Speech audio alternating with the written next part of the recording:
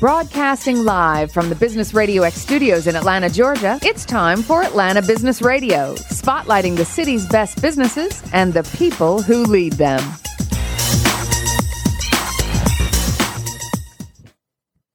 Happy Friday, everyone. Welcome to Tech Talk. Again, I'm your host, Joey Klein. We have two great guests here today. First, we're going to talk to Fynn Glover of Matcha. Hi. Hey, Fynn. Thanks for coming by. And then we're going to talk to Ravi Venkatesan from Bridge2 Solutions. Hey, Joey. Great to be here. Great. Okay, guys. So, I think both of you have interesting Atlanta stories to tell, and one of the things that we like to focus on in the show is obviously your businesses and what you're doing and what makes that special, but also why Atlanta is a great place for you to have your business. So we're going to start with Fynn and then we're going to go to Ravi. So Fynn, if someone is to look at your website, they see a timeline of a business starting one way as Roots Rated Media and transitioning to another over time. And so I'm curious to learn more about that evolution of what seems like somewhat unintended consequences of moving from one type of business to another and where you guys are now. Yeah, absolutely. Well, the backstory on the company is that I founded it in 2012 as rootsrated.com. And rootsrated.com was a publishing business that was focused on providing information for outdoor enthusiasts and adventure travelers all over the country. And we grew that business for several years. The business model was selling sponsored content, native advertising. And throughout that process, we learned what I think many publishers learn, which is how to be excellent content creators, how to distribute content effectively across channels, and how to measure content performance. To the maybe unintended consequences that you referenced, we also built relationships with dozens of marketers in the outdoor and travel space. And that gave us quite a bit of, I think, perspective and intimacy with those marketers that informed the challenges that we expected them to face over the next few years as marketing and e-commerce marketing in particular moved from more traditional formats and into more digital formats. And I think the insight that we came to have was that marketers would have to be excellent with content if they were to personalize the customer experience across a very digital funnel. And we were good with content. We knew how to create it. We knew how to distribute it. And so in 2015, we made the decision to start building technology to help small businesses and very lean marketing teams leverage content to grow their businesses. So because it's somewhat, it's not necessarily intuitive, right? Like one would think that a marketer would be fantastic at building content for their own organization. So is the issue that they just don't have your technology, or is the issue that you're talking about small businesses that just do not have the bandwidth to create content? I think it's both. I mean, I think for our market, we're typically selling to small businesses. And so the size of the marketing team almost never exceeds 3 people, and it's usually one person. And that requires that they wear many different hats and be generalists. Using content in really effective ways is very, very time intensive. And the reason for that is there's an enormous amount of energy that must go into production, but also subsequent bodies of energy that have to go into distribution, promotion, conversion, and ultimately measurement. Mm-hmm. And the spectrum of that problem is often too big for the very small business to handle well. So let's drill down on what we mean when we say content. Sure. Content is this really big, broad thing. And for Matcha and for the companies that we serve, content means blog articles. Blog articles are a particularly nimble form of content because they can be utilized to drive traffic. They can be utilized to convert leads. They can be utilized very effectively in direct channels like Facebook and email marketing. Of course, they can have organic search traffic value, but they're a low-hanging fruit for small businesses who are trying to grow with content. And so are you finding that businesses are generally reaching out to you because they recognize they have an issue and they recognize that you guys are great storytellers? Or is a lot of this right now in the, you're still certainly in the early stages of, your company's growth. Is a lot of this an outbound push to say, look, you might not think you have a problem, but we think you do and we think that we can help you? Great question. From maybe just to kind of frame how we think about customer acquisition at this stage, and so everybody that's listening has a sense of the stage that we're at. We raised our Series A year ago. And so we're in a stage of customer acquisition where most of our work is outbound, which is driven by an inside sales team using sales development representatives and account executives. And then, our goal is to have anywhere from 15 to 25% of our customer acquisition being inbound marketing. Mm-hmm. And we're tracking against that. And so that's kind of the stage that we're at. I think over the next few years, the goal would be that, we're driving a lot more inbound interest than we currently are. Any specific industries that are really relevant for Matcha, or just anyone with small business who needs some marketing help? We have taken a vertical approach to the way that we've built the business that's informed by the content that we have aggregated from third-party publishers. So the first vertical that we have sought to penetrate is the outdoor industry vertical, as well as the travel vertical. But we've begun moving into other verticals that are tangential, health and wellness, food and nutrition, motherhood, and early parenting. And so are you, okay, so you've got, sales reps who are pounding the phones, obviously trying to get introductions. Do you then have, a bevy of content creators that you have targeted specifically for their experience with these different verticals? Or is it more important that someone is just a great storyteller and a great creator, and they can meld that to, a client specific story or need? It's a great question. So we have two types of content that the platform provides. The first is what we call licensed content. Licensed content is content that has been aggregated from premium third-party publishers that are very vertically focused. So imagine a fly fishing brand. We aggregate content from Field and Stream as a publisher, and we sub-license that content to the company. We also have a type of content that we call custom content, which is essentially on-demand, bespoke content that's ordered by the company. And when that happens, we assign a freelancer who's an expert in that vertical to produce that content. Interesting. So part of your business, you're essentially an aggregator, right? You have part of it is unique content creation. Part of it is, look, there's all this fantastic content out there anyway. Those businesses aren't doing anything with it, and you, client of Matcha, might not be finding it.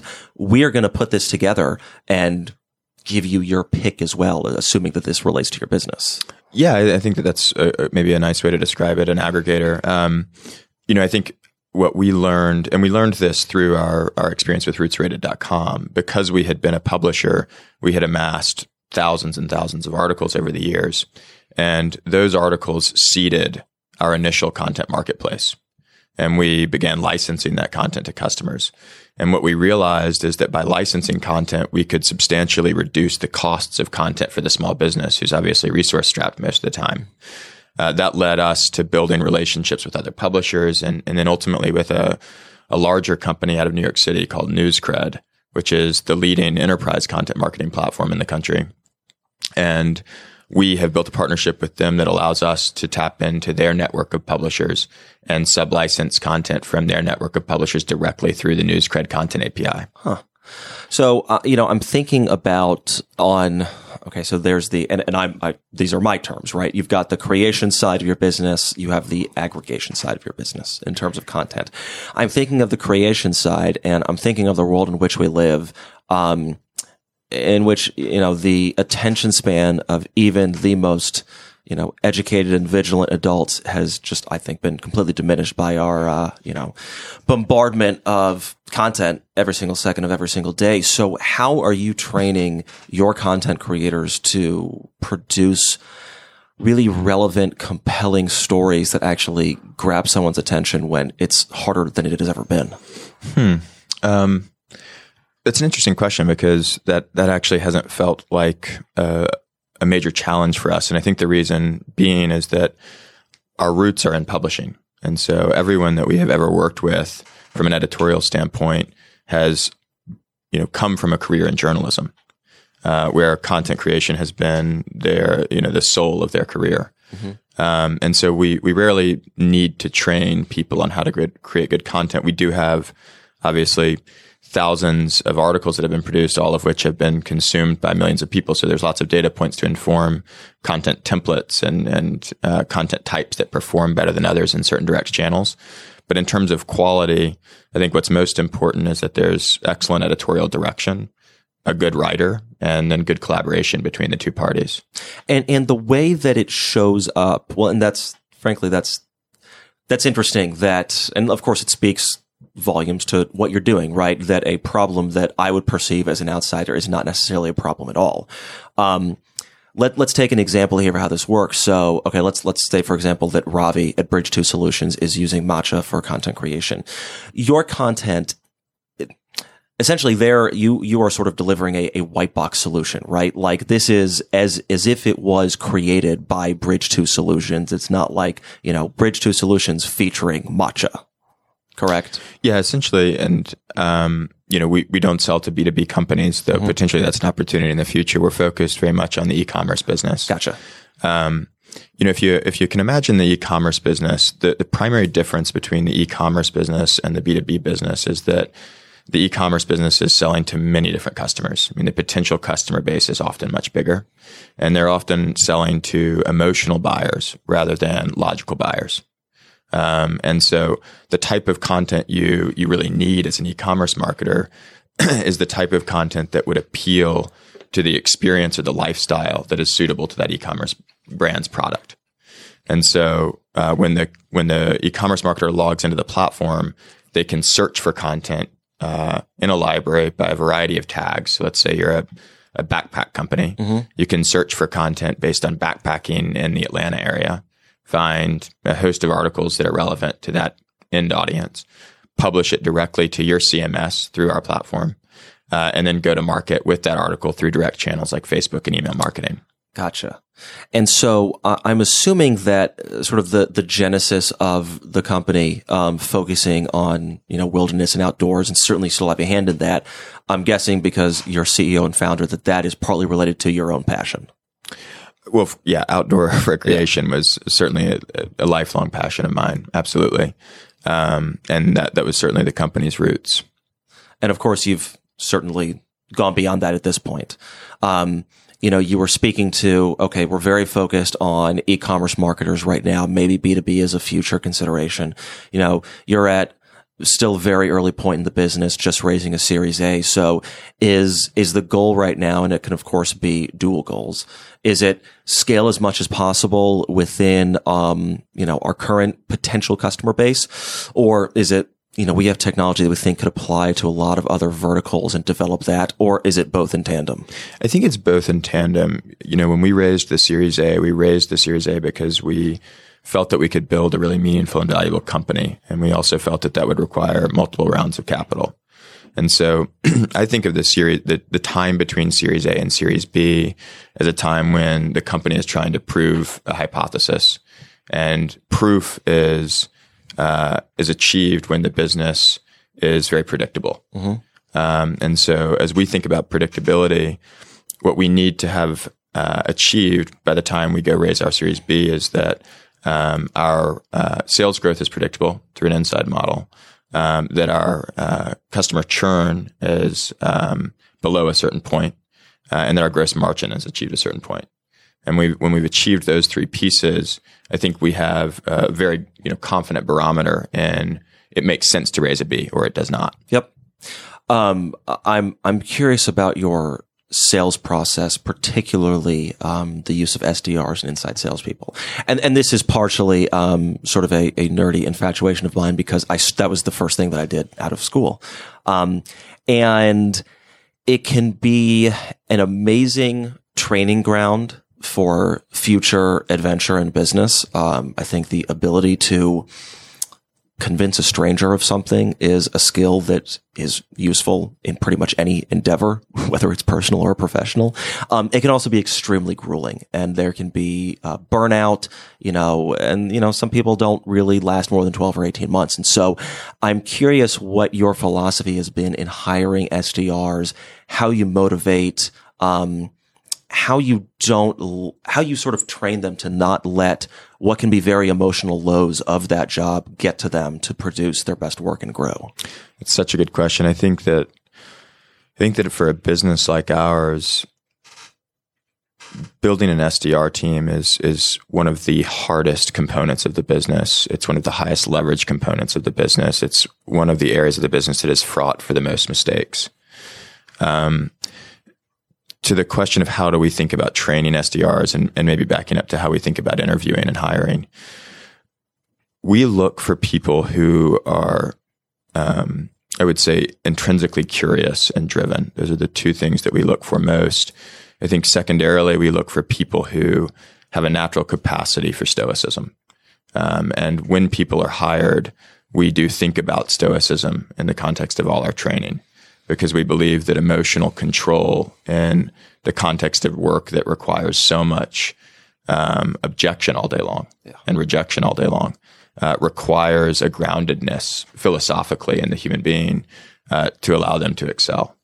So stoicism, I think percolates across all kinds of trainings, whether that be call recordings or objection handling or playbook building.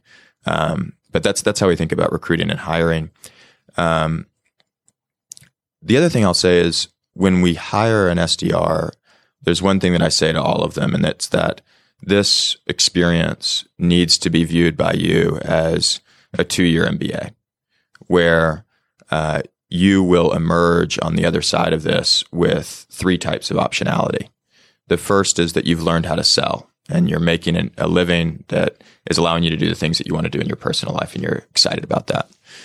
The other type of optionality that's given you is it's taught you about the startup, the business, and it's given you intellectual curiosity and interest in maybe other components of the business, and maybe they're lateral moves into other areas of the business, or they're upward moves into management. And the third type of optionality is that you now have the skill sets to sell, and that means that you are highly valuable in the market to go to a new company, to take on your next challenge, or to start your own company. And I like to ground every SDR that we hire in that perspective, because I think it gives them the clarity that they need to be successful in the role. I think that's great. I really resonate with that emotional stability. It's something that I have called living in the emotional middle for many years. You can celebrate wins, and you should celebrate wins, but you can't let them get to you too much. And same thing with the lows, right? Take a little time. You can feel bad about it. That's totally natural, but don't let it consume you. And the more that you can exist on that even playing field, the more emotionally stable you can be, the better you're going to be. But so it's, it's like, okay, you can certainly glean things about someone from the interview process. Have you guys experimented with any sort of personality tests to try and understand greater insights that maybe you can't see at first glance? We have not done personality tests. The way we think about the interview process is certainly kind of an initial screening call, where we're evaluating things like tone and how the person carries themselves. We've certainly looked at the resume and evaluated the experience set, though often the SDR is right out of college. Yeah. And so there's not a lot of data to go off of. The second thing that we do is we put them through essentially kind of cold calling exercises, where we're evaluating how they perform on the call with a script. We're looking for things like tonality. We're looking for natural response to objection. We're looking for how they can control a narrative and control a conversation. And then the third thing that we do is we bring them in front of our team. We have our team grill them, and we evaluate how they perform in that type of pressurized situation. And then the fourth thing we do is we call references, and references are essential. How big's the SDR team now? We have, if I can remember correctly, we have 6 SDRs right now. Okay. We're about to hire 2 additional that start in August. That's great. Yeah. It's helpful to have that camaraderie there. You really, well, it's more than helpful, frankly. I think it's critical. I don't think that this is, when I see places where it's, 1, 2, maybe even 3, I just don't think that's enough to really have that support system of people who are going through the same thing as you are every single day. I agree. I think it's really hard. I think an SDR team is a sports team. No. I mean, it really has to be viewed as an athletic environment where there's an enormous amount of camaraderie every day. Definitely. So let's get to the Atlanta portion of this conversation. So you recently picked up and moved Matcha from Chattanooga to Atlanta. I did. Yep. Talk to me about that transition, the reason for it, and how Atlanta has treated you thus far. So, maybe just as a backstory, my father was from Atlanta, and Chattanooga not being that far, I've come to Atlanta my whole life. And, always it was the big city. And when you're raised in Chattanooga, you're taught to, in some ways, really hate Atlanta. It's the big traffic metropolis. Several years ago, my co-founder joined the company, and he had moved from San Francisco to Atlanta to follow his now fiance, who was going to Emory Medical School. And so for years, he commuted from Atlanta to Chattanooga. And I would often spend a week or so every other month here and got to know the city quite a bit. And this was, I think at the time this was maybe even pre-Beltline, or Beltline was just beginning. So I was kind of witness to some of the really amazing changes that are happening in town.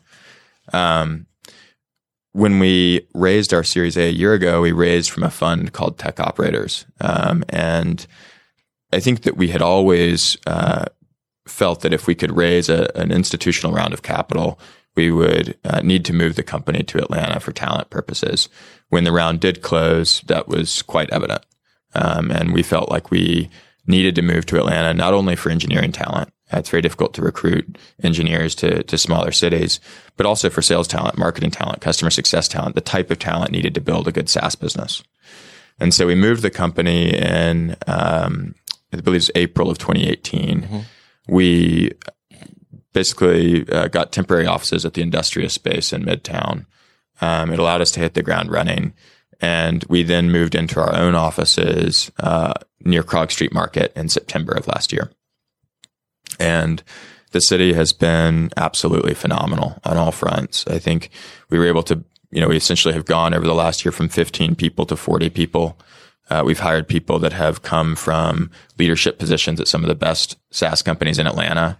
It's accelerated our collective institutional knowledge as a company. And it has, I think, made the company much more diverse from the standpoint of skill sets and backgrounds. And so I couldn't be happier with it. That's great to hear. And look, I'm certainly not surprised at any of that. I think that we are really, we're having a moment in this city. Hopefully, certainly it's not just a moment. Hopefully it's a sign of, future potential and growth, but there really does seem to be a lot of attention on this place. And I think that in the past, Atlanta has had a little bit of an inferiority complex. I think that when you have to keep saying you're an international city, that maybe you're not an international city yet. And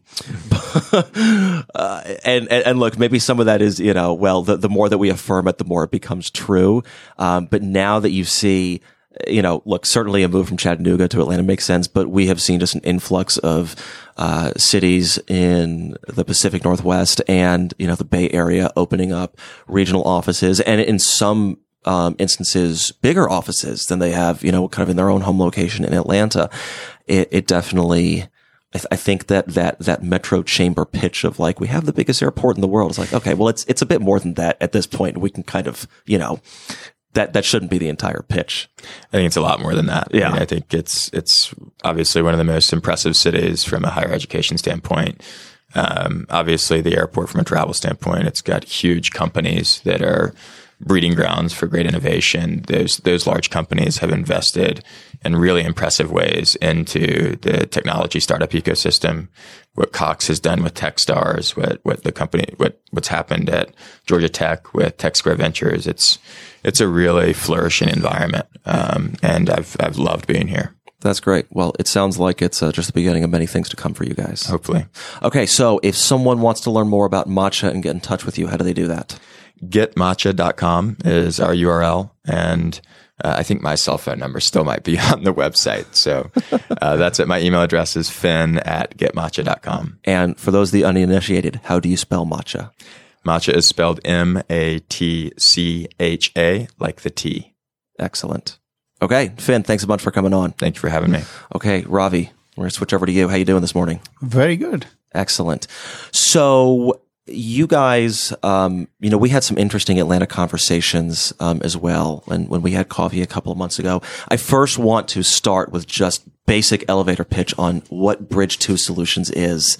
And you are the Chief Technology Officer, correct? That's right. Okay, so give me the executive summary here on what you do at Bridge2 Solutions and what the company does. Yeah. So, the Chief Technology Officer role has kind of evolved a little bit. What I do really today reflects more as a Chief Product Officer and Technology Officer. So in other words, I lead all of our product development and technology development as well as delivery. Now, in terms of the company itself, Bridge2 is a company that unlocks alternative currencies. And then you go, what's that in English, right? So we look at cases where somebody has access to value, and reward programs and incentive programs are a great example, but they are not really able to use that currency to shop and buy things that they need to.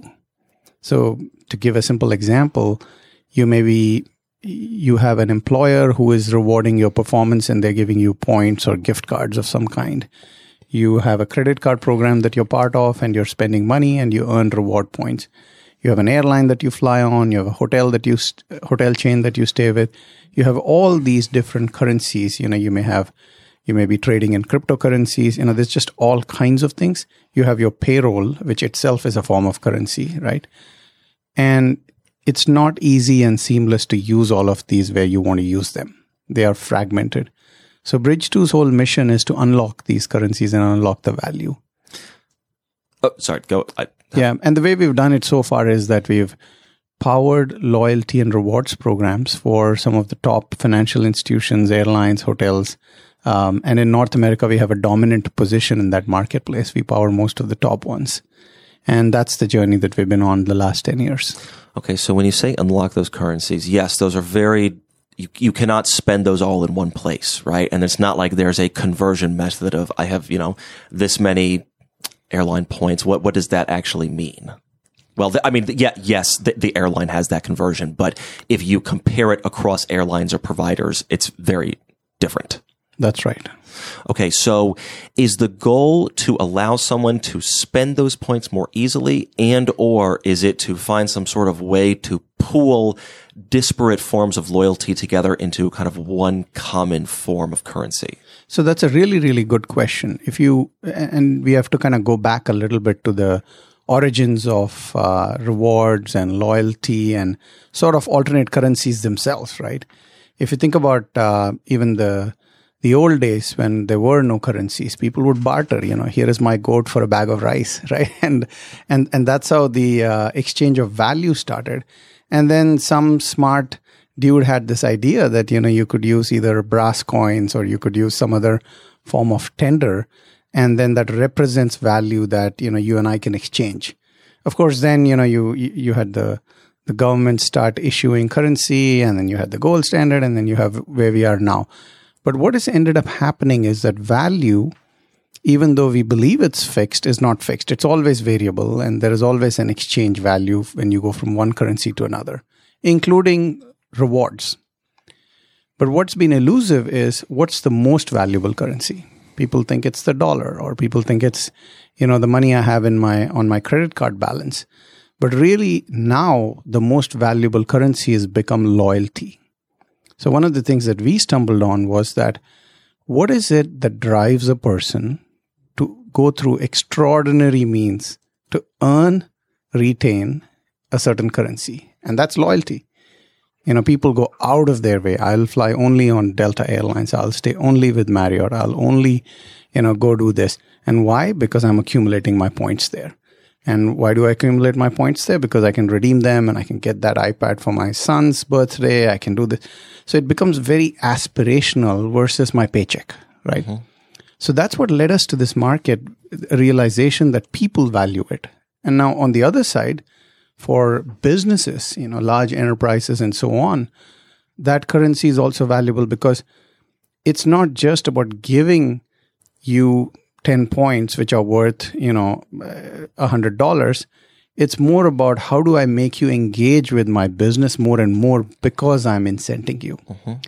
So the concept of pooling really hasn't worked, because if you pool it, there's no differentiation between the value that is issued to you from one company, let's say Delta Airlines, versus another, let's say United Airlines. That brand loyalty engagement is all over. And so it's failed, especially in the American market. I guess at that point, if you pull it together, it somewhat dilutes the purpose of the loyalty. Correct. Yeah. But at the same time, for the consumer, it's very convenient. Right. As a consumer, I do want to take my reward currency from multiple sources, pool them, and be able to use them to get what I want. But as a business, that's not a good deal, because now you're not loyal to me anymore, and you don't know the difference between what you got from me versus what you got from the other guy, right? Well, and that business, of course, cannot track what that customer is doing. Exactly. Yeah. So what Bridge2 does is it creates the best of both worlds. We have a SaaS platform that a business can take and completely purpose for their own use. And for example, if today you go and you utilize your ultimate rewards from Chase, or you go and you use your miles from Delta, in different ways they use our platforms, but they do it to differentiate from each other. So our platform is built in a manner where our customers are able to completely differentiate from each other, but deliver the value to their consumers in a manner that makes sense for them. So you kind of have three different parties with which you're interacting. You've got, we're just going to use kind of dummy company names. You've got Delta. Okay. You have the provider of the loyalty points program, whatever. You could also have an employer that is using loyalty to, reward their employees. Let's take my employer, JLL. Okay. And then you've also got the end user of the points. Correct. Okay. So that seems like a very complicated triangle to kind of align everyone's interests. Yep. Yeah. And that's what makes us unique and differentiated. We really don't have a competitor in the marketplace that is exactly what we do. And that's because we've been able to bring together this, to your point, triumvirate of, program sponsors, as we call them, who have a currency that they are issuing, which is any kind of a currency. And then on the other side, we have consumers that want to use it. Then we have merchants that have products and services that those consumers want. So our SaaS platform is like an Amazon and an Expedia put together, right? So you as a consumer can take your rewards currency from anybody and then go book travel, order a gift card, order some merchandise, get event tickets, go buy some exclusive experiences, all those things. How does a consumer get access to the platform? So usually through their program. Okay. So if you are a program, and I'm making up all these examples, right? The names I'm using may or may not be our current customers, but I'm using them so that people who listen to this can identify with them.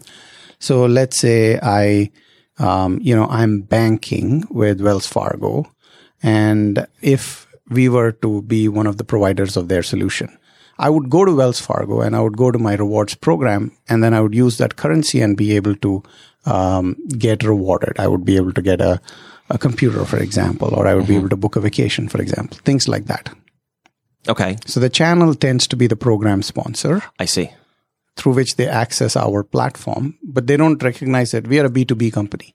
So nobody would recognize our platform and associate it with our brand. They would always associate it with our customers. Correct. Very similar to what we were discussing with Matcha. No one is going to tell that it is Matcha actually writing the content. Similar with Bridge2 Solutions, it's going to look like it's completely administered by Wells Fargo. That's right. Okay.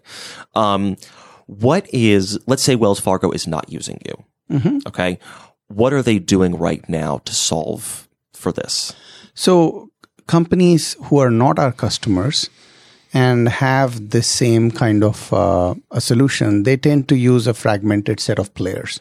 So they might have a provider of gift cards, and they might have directly worked with them, and they might have a provider that does travel for them. For example, Expedia, which does consumer travel, also serves this market. So it's a fragmented set of entities that they have to work with to put together their own solution. Some of them do it themselves. And in some cases, they just focus on rewarding people through statement credits and through, just gift cards and statement credits, which are kind of the most common ones.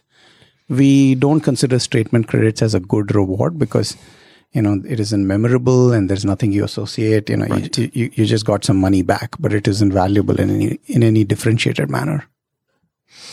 One of the things that you and I talked about when we had coffee a couple months ago was the elusive nature of the unspent loyalty points throughout this country. I'm sure everyone listening to this has, gift cards, online credits that maybe have, $3.40 left on them. You don't really know. You're not going to call the number to figure it out. And at the end of the day, you just, you chuck away the gift card, right? And the value of that, it has to be absolutely massive. And so how has the landscape changed in terms of how the companies you work with look at that unspent value? It's a very, very good question. So to just ground all of us, right, a couple of factoids around that. Just a North American view is that there are about $160 billion of unspent loyalty currency. Right? Just North America. And the world view is probably 3 times to 5 times that. Out of that, there's about 30 billion that keeps getting earned further. So this is not just a problem, it's a growing problem, and it's sitting on the balance sheets of companies as a liability, right, that they have to get rid of at some point, somehow. In the old days, they used to expire these things, right? You have these many points, and these points are going to expire by X date. That's not happening anymore because consumers don't like it. And if your program offers points that never expire and your competitors has points that expire, guess where you're going, right? So that paradigm is changed. So now companies, which used to be in this model, we used to call it the breakage model, where they assume that a certain amount of points expire. They're not in that mode anymore. So they're saying, how do I make sure that every dollar equivalent of points that I'm issuing or miles actually get used, get redeemed, and the consumer associates it with my brand and values me as having given them that reward. So one of the products that we've come up with to address that problem, which doesn't do the pooling, but kind of gives you the benefit of pooling as a consumer, and it's going to be absolutely revolutionary. And it's hitting the market this year. Our first 4 customers are going to roll out this year, and they are in various segments. So there's a hotel, there's an airline, and there are a couple of financial institutions that will roll this out. You will be able to get your rewards from them in your mobile wallet. So whether it's Apple Pay or Google Pay. So you'll simply be able to say, link my rewards account to my mobile wallet, and you can spend that currency anywhere where Apple Pay and Google Pay are accepted. Okay, so for example, I get some sort of let's take the Wells Fargo example again. Okay, so I have unspent loyalty from Wells Fargo. As long as that is in my Apple wallet, I can then go to a place like a Starbucks or a Panera that accepts Apple Pay and use that currency at one of those commercial entities. That's correct. Yeah. And it could be any bank, it could be any airline, it could be any hotel chain. Yeah. It could be a retailer. So you could have rewards from Best Buy or Macy's, and you could say, I want to use that currency as well. And in this way, you are getting the effect of pooling those currencies, but at the same time, you know where you're getting the currencies from, and you continue to have brand loyalty to them. And there's more. This product also lets you combine those reward currencies with merchant offers. So if you think about the experience, what's going to happen is I'm standing outside a Best Buy store, and then I get a message based on geolocation on my phone that says, hey, you know what? If you use your, I'm making this up, right, hotel chain X points at the Best Buy store today, then you get 10% off on Samsung TVs. Samsung participates in that. Best Buy participates in that. The hotel chain that you're using rewards from participates in that. And you as a consumer win. So it's an incredible ecosystem play, and it's taken us a long time to get all these players together and make this happen. But the value to the consumer and to those businesses is going to be incredible once this rolls out. That definitely solves a problem and sounds exciting. So this is something that you are working on as we speak. This is something that we've been working on for 3 years. Yeah. We actually launched the product in beta mode in 2017, did pilots throughout 2018, and the the first quarter of 2019. And now we are doing final launches that'll hit the market towards the later part of fall this year. Okay. So there are 4 companies that'll launch this product this year. That's great. That is very cool and exciting, especially for someone who deals with technology and product. Yeah. Yeah. Okay. So, we're going to get a little bit critical, at this point. So I think that it is important to recognize what the ecosystem in which you work does well and also, what it could do better. I think that the best friends are critical with each other, right? Mm-hmm. And I think that, companies, to be the best friend possible to the city in which they operate, they need to be critical of that city as well if need be.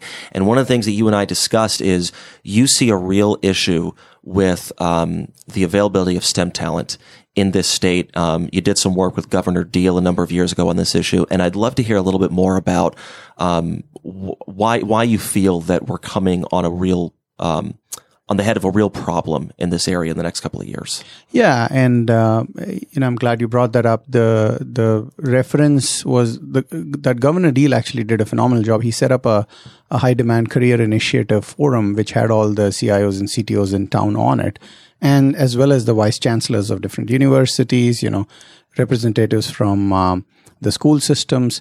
So he kind of brought all the right minds together to say, what's the problem? How do we frame it up? How do we tackle it? Right. And it was great collaboration, but it became very evident that we were coming from such different places. We might have as well been from different planets and or spoken different languages, right? It was, to some extent, it was the Tower of Babel. You have a CIO that is saying, here are the problems I'm facing. This is the kind of talent I need. And this is what is not available in the numbers that I need. And then you have somebody saying, these are the programs we are introducing in the school system in K through 12. This is what we are doing at the universities. And, it's going to have an effect in 15 years, right? And the CIO is sitting here saying, I need somebody who can sling code into production tomorrow.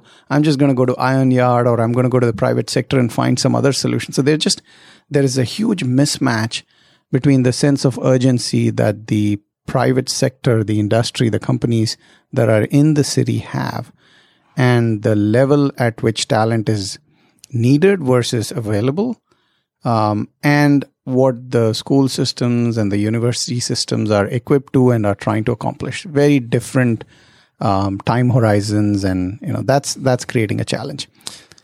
So to me, there's a short-term issue and a long-term issue, and hopefully a short-term solution, a long-term solution. Okay. So, look, in terms of training the next generation, look, the way that I look at, whether they're 10 years old or, and going to middle school, or 18 years old and going to college, right? That sort of talent, it's almost like whiskey, right? Like, you have your inventory, which needs to age for X number of years before you can actually sell it. Okay. And so you have to be planning for the future in how you develop that talent. But then there's the immediate problem of, okay, that's fine, and hopefully we can rectify that. But what do I do in the short term right now? And so, do you see any solutions that give you hope on either side? I think it's solutions like Iron Yard, which is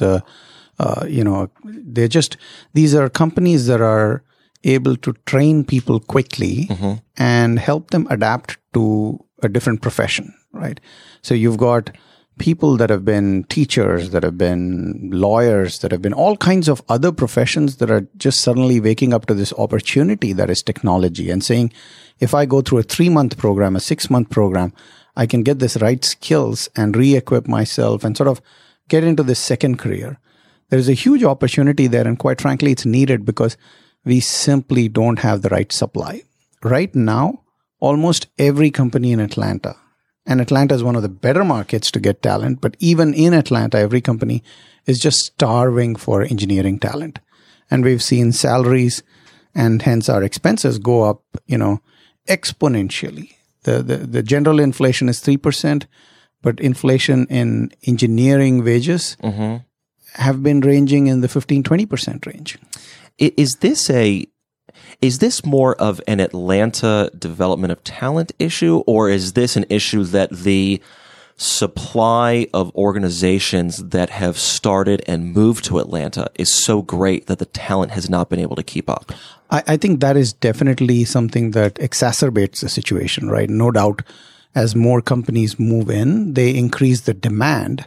And as, incredibly good efforts from whether it's Atlanta Tech Village, the Startup Accelerator. So all these, the ecosystem that we are creating for startups and technology companies is brilliant. It's very good, and it's going to yield a lot of innovation. It already is, but it also increases the demand for engineering talent.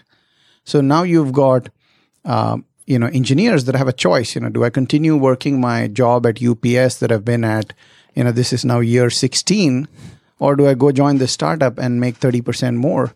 A lot of times they make that choice. Now UPS is saying, I can't compete with the wages that the startup is paying, but I still need that engineering talent. What do I do? And I hate to say this, but a lot of times the choice for a large company is, let me just move those jobs somewhere else.